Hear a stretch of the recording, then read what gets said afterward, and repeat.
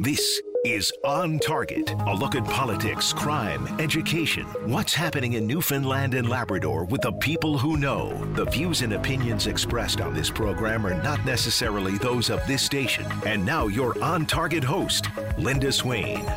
Well, good afternoon, everyone. Richard Duggan here in the VOCM studios with you this afternoon. Linda Swain is off today, so I'm taking the reins on what has been an absolutely beautiful Wednesday so far here in the Metro region, VOCM Valley. Some blue skies out there. And I tell you what, that does my mind a little bit of good to see that. Some nice weather. And that fits in nicely with the topic of today's show, that being, of course, mental health. Today is Bell Let's Talk Day, a day where we focus on mental health and encourage people to reach out and talk about it. Now, before we move on to today's guest on the program, I just want to say that, if you're out there and you're struggling or you're in need of support, there are several avenues out there that you can take to get what you need and get the supports that you need. And, there is never any shame in reaching out to someone when you need it. Some of the supports that are out there in this province include the Provincial Warm Line, Bridge the Gap, 811, Kids Help Phone, just to name a few. And as well, of course, the Canadian Mental Health Association in this province can hook you up with supports as well if you don't know where to turn. It's so important to take care of your mental health, folks. So please, again, if you're in need of support, please reach out. Now, with that being said, of course, today is Bell Let's Talk Day, and my guest on today's program is mental health advocate Glenn Royal. Glenn joins me now by phone. Good afternoon. Good afternoon, Richard, to yourself, Dave Williams, and to the listeners across the province. Excellent. Well, thank you so much for joining me today, Glenn. Of course, an important day for mental health advocates across the entire globe today as we get the conversation rolling about mental health. But Glenn, I guess just before we start off, for those who maybe don't know about you or some of the advocacy work that you've done, just give us a little bit of background about yourself and some of the advocacy that you've been doing. Yeah, thank you very much, Richard. My background, I've been involved with mental health advocacy well over 30 years now at all. Involved with stuff including the Canadian Mental Health Association from a national level. Also worked in the province with Channel, now LifeWise, as well as with the Community Coalition for Mental Health. Helped spur the Doorways program in terms of making sure that got launched many years ago at all. And also a recent recipient in 2021 Newfoundland Labrador Human Rights Champions Award for Mental Health. And last year I was honoured by the National Alliance of Mental Illness from the United States, first and only Canadian to be honoured with the 2022 Lionel Albridge Champions Award sort of thing. So very humbled and honoured, but making sure that mental health gets the right need and the right visibility with government, business, and the community, because it is a major health issue, a major crisis that still exists in the world. Mm-hmm. And Glenn, you just touched on, of course, it is a major issue for many people, and of course, it's a major topic. 365 days a year, not just today, but there is a focus being put on mental health for today. So, Glenn, an initiative like Bell Let's Talk, why is it so important, especially in terms of getting the ball rolling and talking about our mental health? Well, I think, regardless of people's stands on the Bell Let's Talk, being one of the major Canadian corporations that's undertaken this at all, it's the perspective that they have taken that initiative at all, so they have to be applauded for doing that, even though a lot of people say it's a free marketing day for the corporation.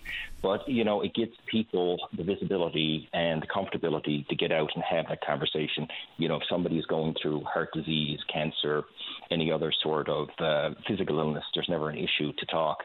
But when it comes for people dealing with anxiety, depression, PTSD, and many other mental health challenges, people are very much reluctant to say that they're challenged with it, sort of thing. So it's encouraging that we have moved, but we still have to go further. Do you think that people are talking about their mental health more today than they were, say, 5 or even 3 or 4 or 5 years ago? Yes, they are. And I think, like you say, initiatives like Bell, the Understanding Changes campaign, the provincial government had a few years ago, which I was one of the faces on that. I think people are, but there's still a lot of people, the shame and the stigma is still out there. And I think especially with the male population, as little boys have grown up over the years, don't feel like they can talk about their feelings and their emotions and their issues versus girls and women sort of thing. And I think that's starting to lever, but still there's a lot of people that just won't talk about it. What is the benefit of just talking, if you're feeling, overwhelmed, you feel like your mental health is suffering, what is the benefit of just reaching out to a friend and just talking about what's going on? Well, I think the benefit is that you're making a connection with somebody. You're being a bit vulnerable, which I think that deepens that relationship. And you're being authentic and knowing that when you do open up, others open up at all. So I think it spurs knowing that you're not alone and there's help and there's a lot of resources. And it's just the perspective of making that first call, reaching out to a friend, somebody in the community, one of the resources at all. Because once you do get connected, you feel much better at all, and knowing that you don't have to struggle in silence. Now, you mentioned a little while ago, of course, about the stigma that can surround mental health and being able to and making people feel comfortable in reaching out and talking about it. How do you think that we're doing in terms of addressing those stigmas and making people feel more comfortable to say, hey, you know what, I'm struggling right now, I need to get some help? I think it's good because, we're making that progress, but I think it's the perspective. It's not just, people that are willing to, like myself and advocates and many others to get out and talk, but it's getting into the institution of healthcare because there's a lot of systemic issues where people that may come up from an older generation versus, say, some of the newer healthcare professionals may not truly understand or comprehend what people are going through this day and age. So I think it's education on so many levels to individuals that are living with it, family and friends, that they need their own support, the general public, and more importantly, the various institutions, healthcare, education, justice, so on and so forth. And it's good, too, to be proactive, I guess, for, even if you're not necessarily struggling as much as some other people might be, to reach out to your friends and say, hey, are you doing okay today? How are you doing? I guess it's important for people to be proactive in that way as well.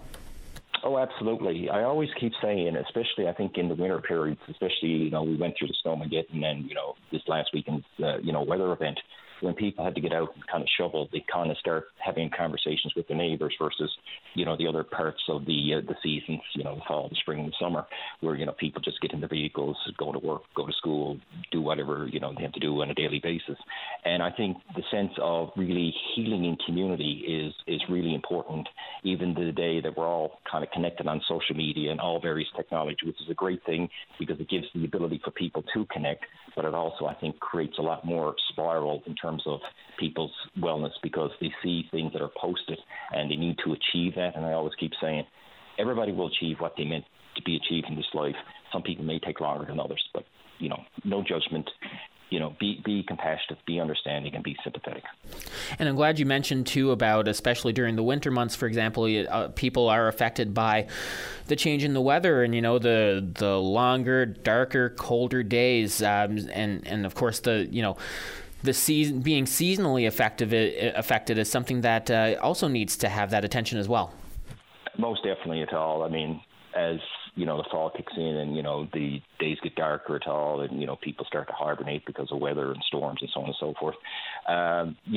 It's really important to reach out to your loved ones, your family and friends, your neighbors, just to see if everybody's doing well. And if people can get out and actually, get some of that vitamin D because, as we all know, living in this province, we are kind of challenged by that in terms of our weather conditions. And I mean, even if, during the day you can get out for a lunch hour for 5 or 10 minutes to get a bit of that vitamin D, nice sunshine, it makes a world of difference for your ability to function, sleep, eat, so on and so forth. My guest on Target today is Glenn Royal. He is a mental health advocate, and today we are talking about all things mental health on this. Of course, today is Bell Let's Talk Day, putting the focus on people's mental health. Glenn, we have to go to a break right now, but we'll be back in a couple of minutes, and we're going to continue this conversation when we come back. Weekdays on VOCM, it's Open Line with your host, Patty Daly. Join the conversation each morning from 9 a.m. to noon on your VOCM. We get people talking. Welcome back to the show. Richard Duggan here today, filling in for Linda Swain, who is off this afternoon. And on today's edition of the program, we're talking all things mental health. And my guest today is advocate Glenn Royal. And Glenn, off the top of the program, I mentioned just some of the resources that I'm aware of that people can turn to if, they feel like they need a little bit of help or if they feel that they're struggling. What are some of the supports that are out there that, if someone's listening to this program right now and they feel like they need somewhere to turn, what would you say to them? Where can they go? Well, I think you made mention of some very good resources, if it's the Provincial Warm Line or CMHA. I would also say Wellness Together Canada, an initiative that came out of the federal government from the pandemic back in April 2020 at all. They have a website and they have a phone number where people can reach out for counselling services, as well as the Mental Health Commission of Canada has great resources for individuals and for businesses and organizations dealing with that. And if not, reach out to other groups that are doing either mental health with the regional health authorities, or, there's a lot of informal groups with churches and other faith-based organizations that are also doing that as well. Are we seeing more people these days availing of these services? Yes, they are. Do you have any numbers there, in terms of people who are using these any of these resources, say, on an annual basis? I think, especially during the pandemic, I don't have any numbers right handy with me, but I think the numbers have probably increased, at least probably by half, knowing that a lot of more people have struggled through the pandemic and also now through this economic and cost of living crisis sort of thing. So, the demand is there. How do you think we're doing in terms of promoting these supports? I know, for example, that here in the newsroom, we're all familiar with some of the supports that are out there, but then we'll get calls from people who are wondering where to turn, and I find that there's still a lot of people out there who maybe are unaware that some of these services exist.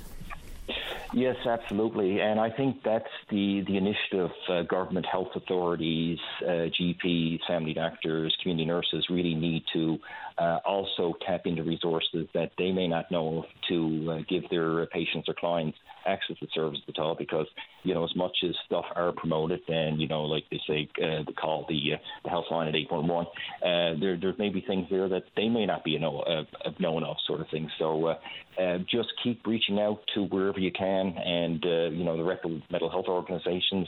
And if not, reach out to anybody that's in the healthcare arena. They should know the resources. What's your assessment of where our services are right now and what more is needed?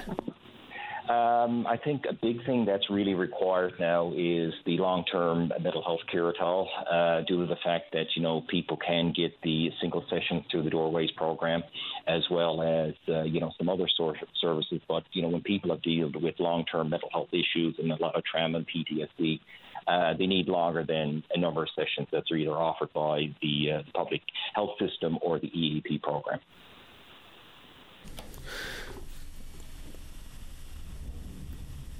And of course, you mentioned the need for more longer-term, mental health supports there. And one of the big initiatives that government has been touting over the last number of years is, of course, the new mental health and addictions facility that they're building here in St. John's. Have you or any of the organizations that you've been involved with been involved in the consultations on that new facility? And I guess what's your hope for what that's going to do for mental health here in the province? Well, I hope what comes out of that is that it becomes, kind of the state of the art or the center of excellence for mental health and addictions for the people of the province, and move from the Victorian antiquated building and services that were at, or that currently still operate at Waterford Hospital, to a much more caring, compassionate, understanding, accepting, and you can have all the most shiniest buildings with all the state-of-the-art technology, but if a lot of the staff don't understand the difference between the medical model versus the recovery model at all, and having that voice of lived experience to be kind of the center point of wellness at all, that's what's going to be critically needed to reduce the stigma, but more importantly, give people the treatment and the services they need and a good quality of life. You mentioned there the medical model versus the recovery model. Just explain what that is and what's the difference there. Yeah, the medical model is the perspective where going back so many years that the mental health professionals or healthcare professionals in general would have the best understanding for a patient that's dealing with mental illness or an addiction.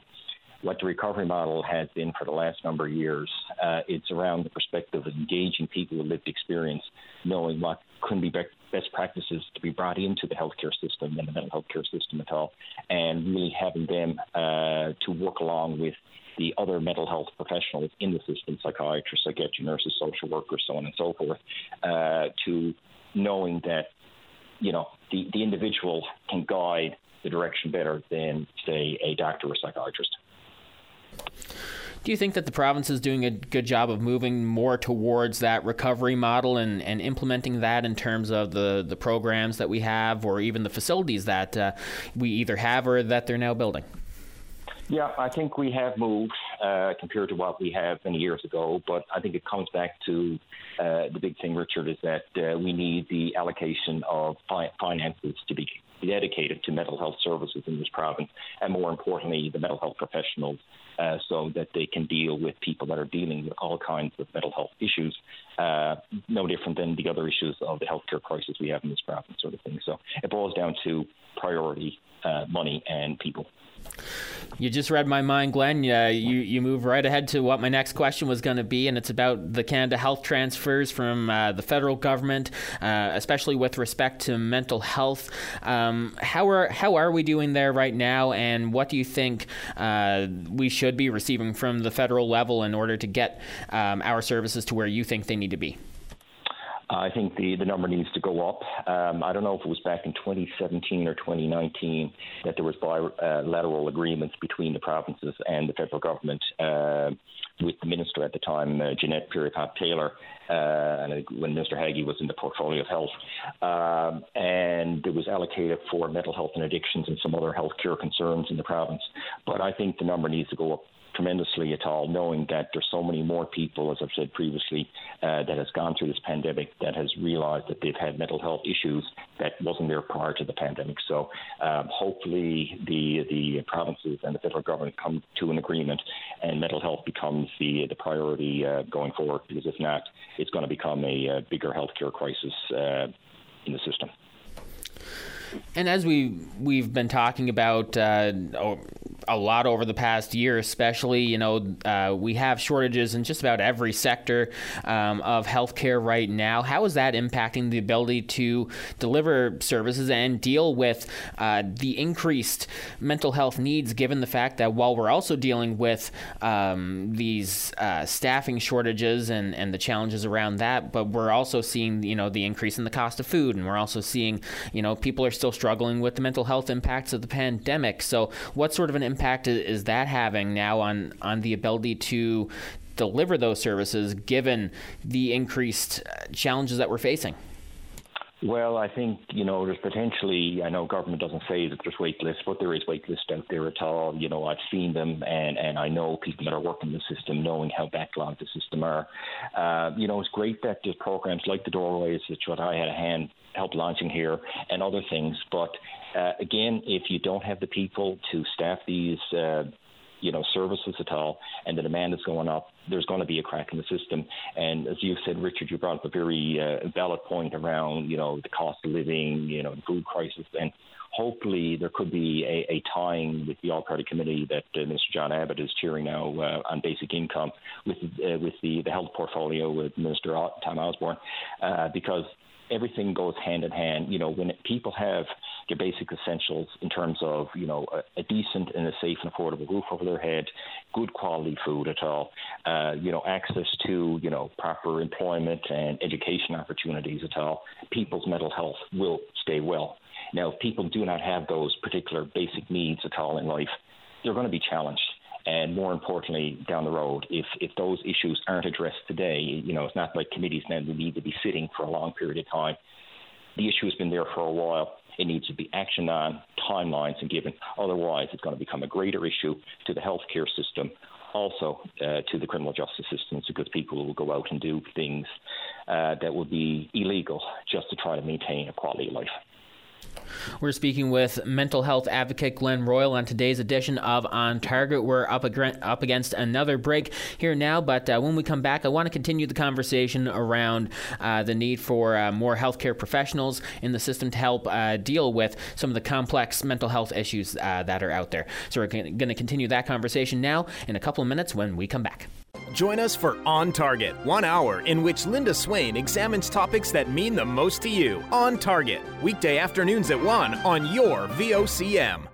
And welcome back. Richard Duggan in the studio with you this afternoon. Linda Swain is off today, and on today's edition of the program, we're talking about mental health, and we have advocate Glenn Royal on the line today to discuss that. And Glenn, right before the break, we were talking about the need for adequate staffing levels in our healthcare facilities to be able to deal with the complex mental health needs that are out there today.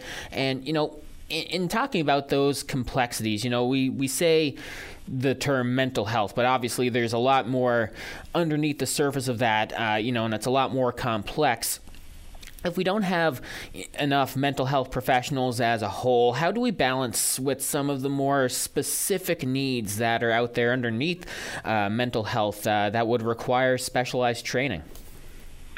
Well, I would think that maybe governments provincially and the federal government to invest in the various learning institutions, universities and colleges across the country and the province to open up more seats for those specialties that's going to be required. Because I really feel, of talking to a number of individuals, that there is almost like a landslide coming of a younger generation that has come through this pandemic that still has major issues. There's, number of issues of older populations at all. And I don't think if they can't get on top of this now of getting the various disciplines for these longer term mental health challenges at all, we're really going to have a pandemic on top of the pandemic we've gone through. What kind of specialized training or specialized areas are needed?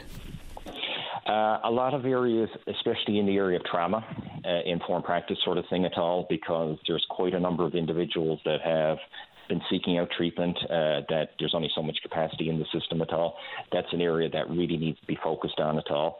And I think, also the perspective of, teaching individuals sometimes the degree of resilience and determination. I know sometimes when people are at their darkest, and, I've been there, many people have been there at all. Sometimes it's also that personal responsibility that people need to get help and need to move forward. Every day there's an opportunity to make the day better than it was before. It's individual choices along with great supports in the system. You mentioned the need for specifically for trauma, and that just brought up to my mind there. We talk a lot about some of the specialized needs in the Indigenous communities that are around the province here on the island, or especially up in Labrador. And of course, one of the issues with that would tie in, of course, would be dealing with the intergenerational trauma that's Indigenous people throughout the province would be dealing with. How do you think that we're doing in dealing specifically with the province's Indigenous communities and some of the supports that we have there? Well, I think it's probably improved compared to what it was. But again, like all other parts of the mental health system, we need more resources in that area at all. Intergenerational trauma, I say, does not just exclusively to the Indigenous population at all. I mean, there's a high percentage of people that are Caucasians that have gone through that as well. So, I just think the resources need to be there for the population. And, you can't also forget the immigrants that have come in at all, in terms of coming out of situations of Ukraine and elsewhere in terms of conflict and war. So I think that's where the governments need to, and regional health and health authorities in general need to invest to have more people in trauma-informed practice. And specifically, you mentioned immigrants there, and of course, over the last year, we've seen the influx of immigrants coming from war-torn areas such as Ukraine. Given, the strain that's on the system right now, especially in terms of mental health, is the province able to adequately deal with some of the severe trauma? I mean, stuff that we, someone like me can't even imagine coming from a war-torn country.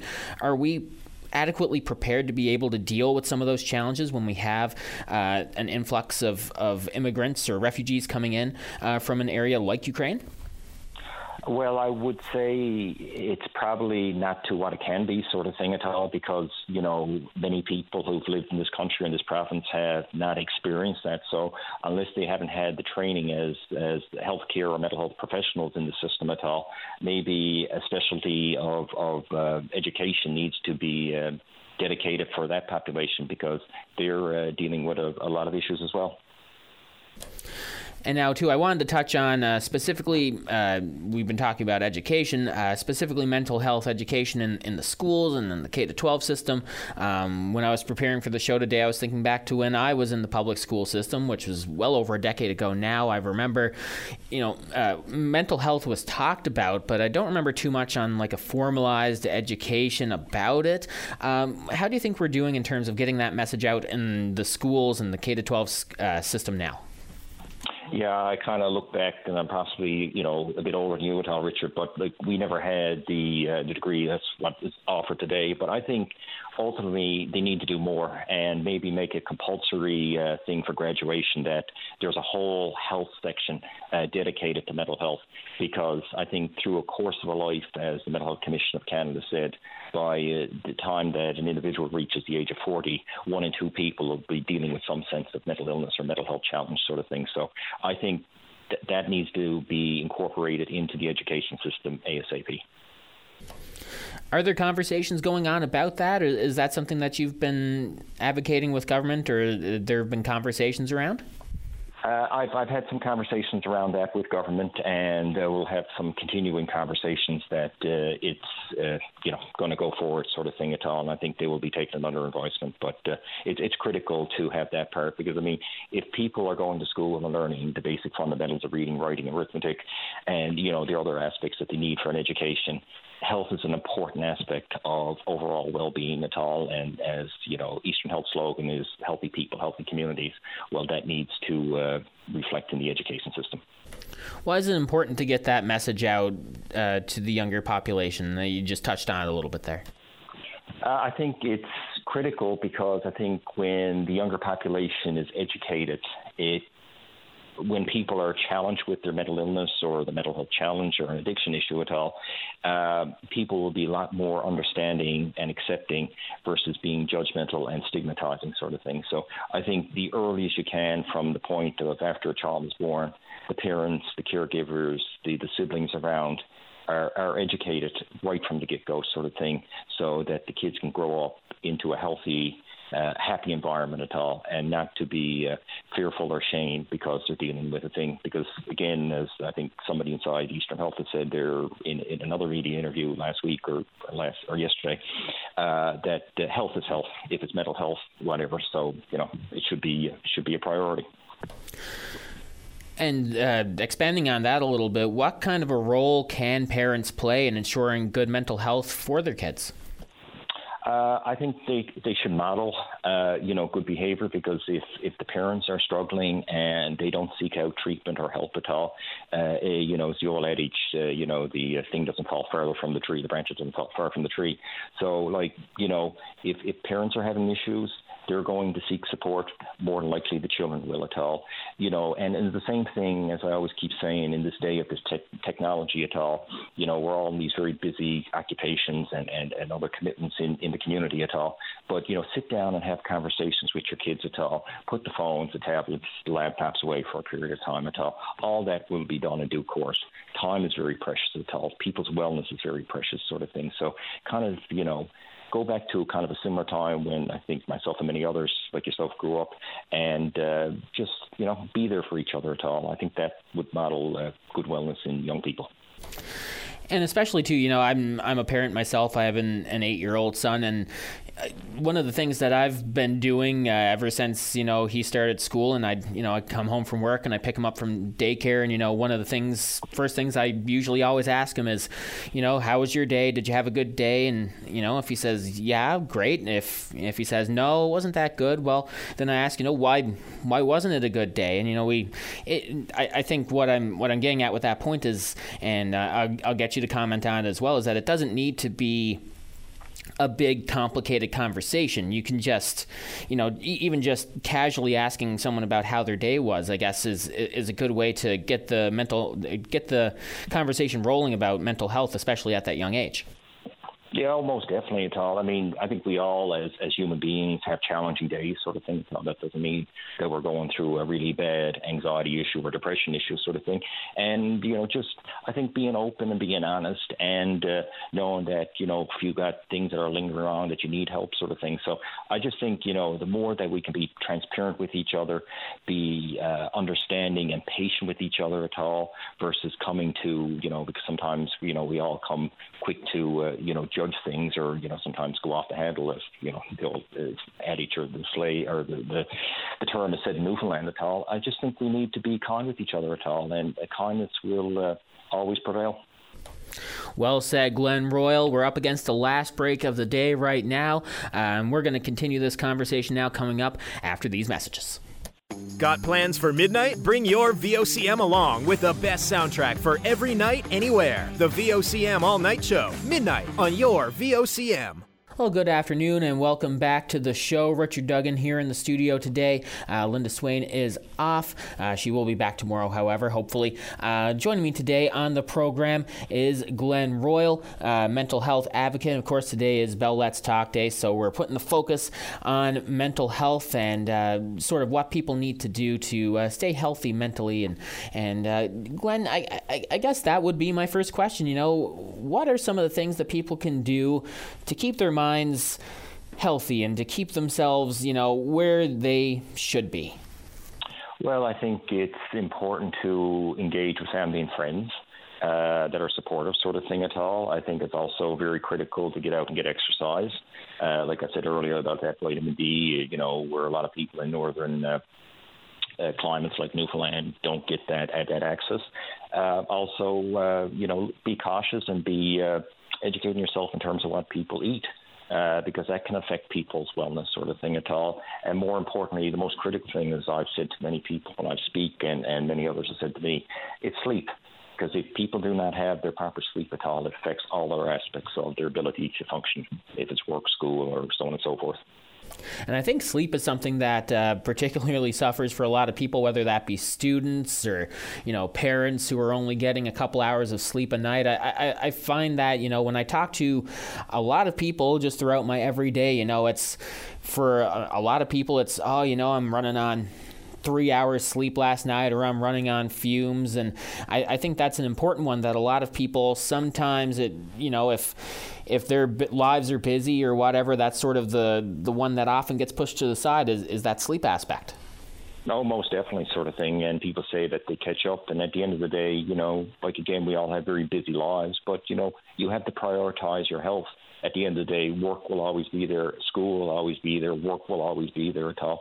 But, as I heard a statement from billionaire investor Warren Buffett said to a group of graduating students in the United States a couple of years ago, you get one mind and you get one body. And if you want to live a long, healthy life, you need to take care of that. And I think when I heard that message, I said, that's so critical. And I said, when I get an opportunity to speak to the public and to media at all, I said, I got to get that message out at all.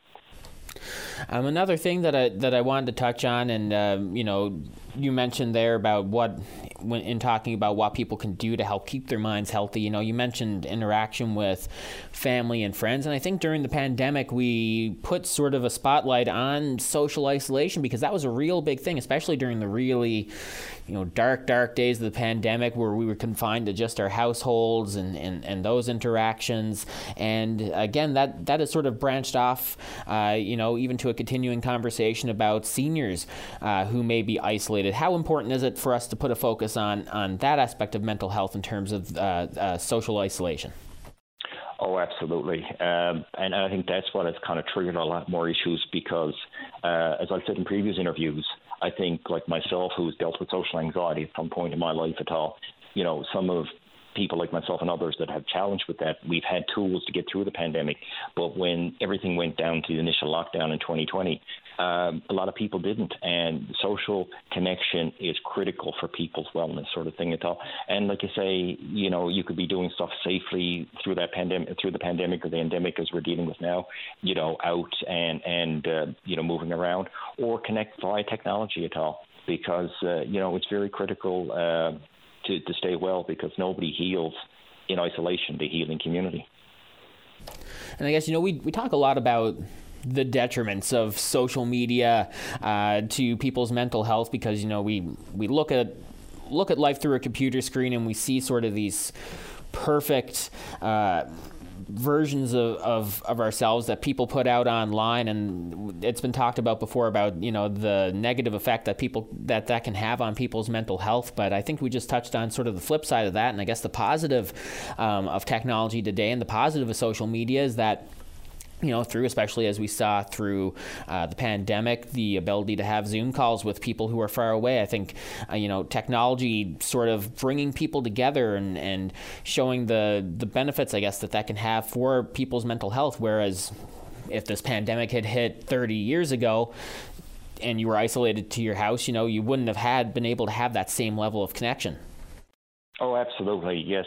Technology played a critical perspective of keeping people well, because people could connect over Zoom and all the other various FaceTime and the other social media platforms at all. So, kind of blessing in disguise, but at the same time, like you say, I think like a lot of the doctors and pediatric physicians have said that, you need to reduce the screen time for children, but also adults need to do the same thing. Oh, absolutely. And like I mentioned, just getting away from that, because people, a lot of the time, the posts are about the good things in people's lives, and that could sort of make us feel a bit bad if we're going through a struggle in our own lives. So it's good to sort of, disconnect from that. Glenn, we have about 6 minutes left to the program now, and I wanted to touch on the Health Accord, because there's a lot in there about mental health and I guess some recommendations there about how we can improve the system. Where are we right now with some of those recommendations, and where do you see things going now moving forward? Well, I think, there was some critical work that Sister Davis and Dr. Parfrey done through the Accord, but I think the critical thing that comes out of that work is the recommendation on a guaranteed basic income or guaranteed livable income for the most vulnerable population out there at all. And I think that's where the priority is, to figure out all this, because as people like Jody Williams at Bridge of the Hope and Salvation Army and the Gathering Place have said, how many more people now are showing up because they cannot get the basic essentials of food, and food is a basic human right. So I think that's where government needs to go, along with the issues of affordable housing and safe housing at all, and the ability for people to enter the workforce and upgrade their education, because if that is not tackled now, we're going to have an even bigger issue down the road. It's great that we can invest in oil projects and wind projects and all this, and that's all great for the environment and for the economy at all. But there's a large percentage of the population that are out there struggling, and not to say that middle class that have been struggling at all. And the same thing with the cost of living checks that were delivered by the governments and various governments across the country at all. As many experts have said, they need to be mean tested and evaluated and giving to the people that need it so much, not the people that are sitting in affluent positions. And you touched on it a bit there, but what sort of a correlation is there between mental health and provincial poverty rates? Well, I think it's the perspective at all, like I've said to you previously there in your interview today, is that when people don't have the basic necessities of life at all, their mental health will start to spiral.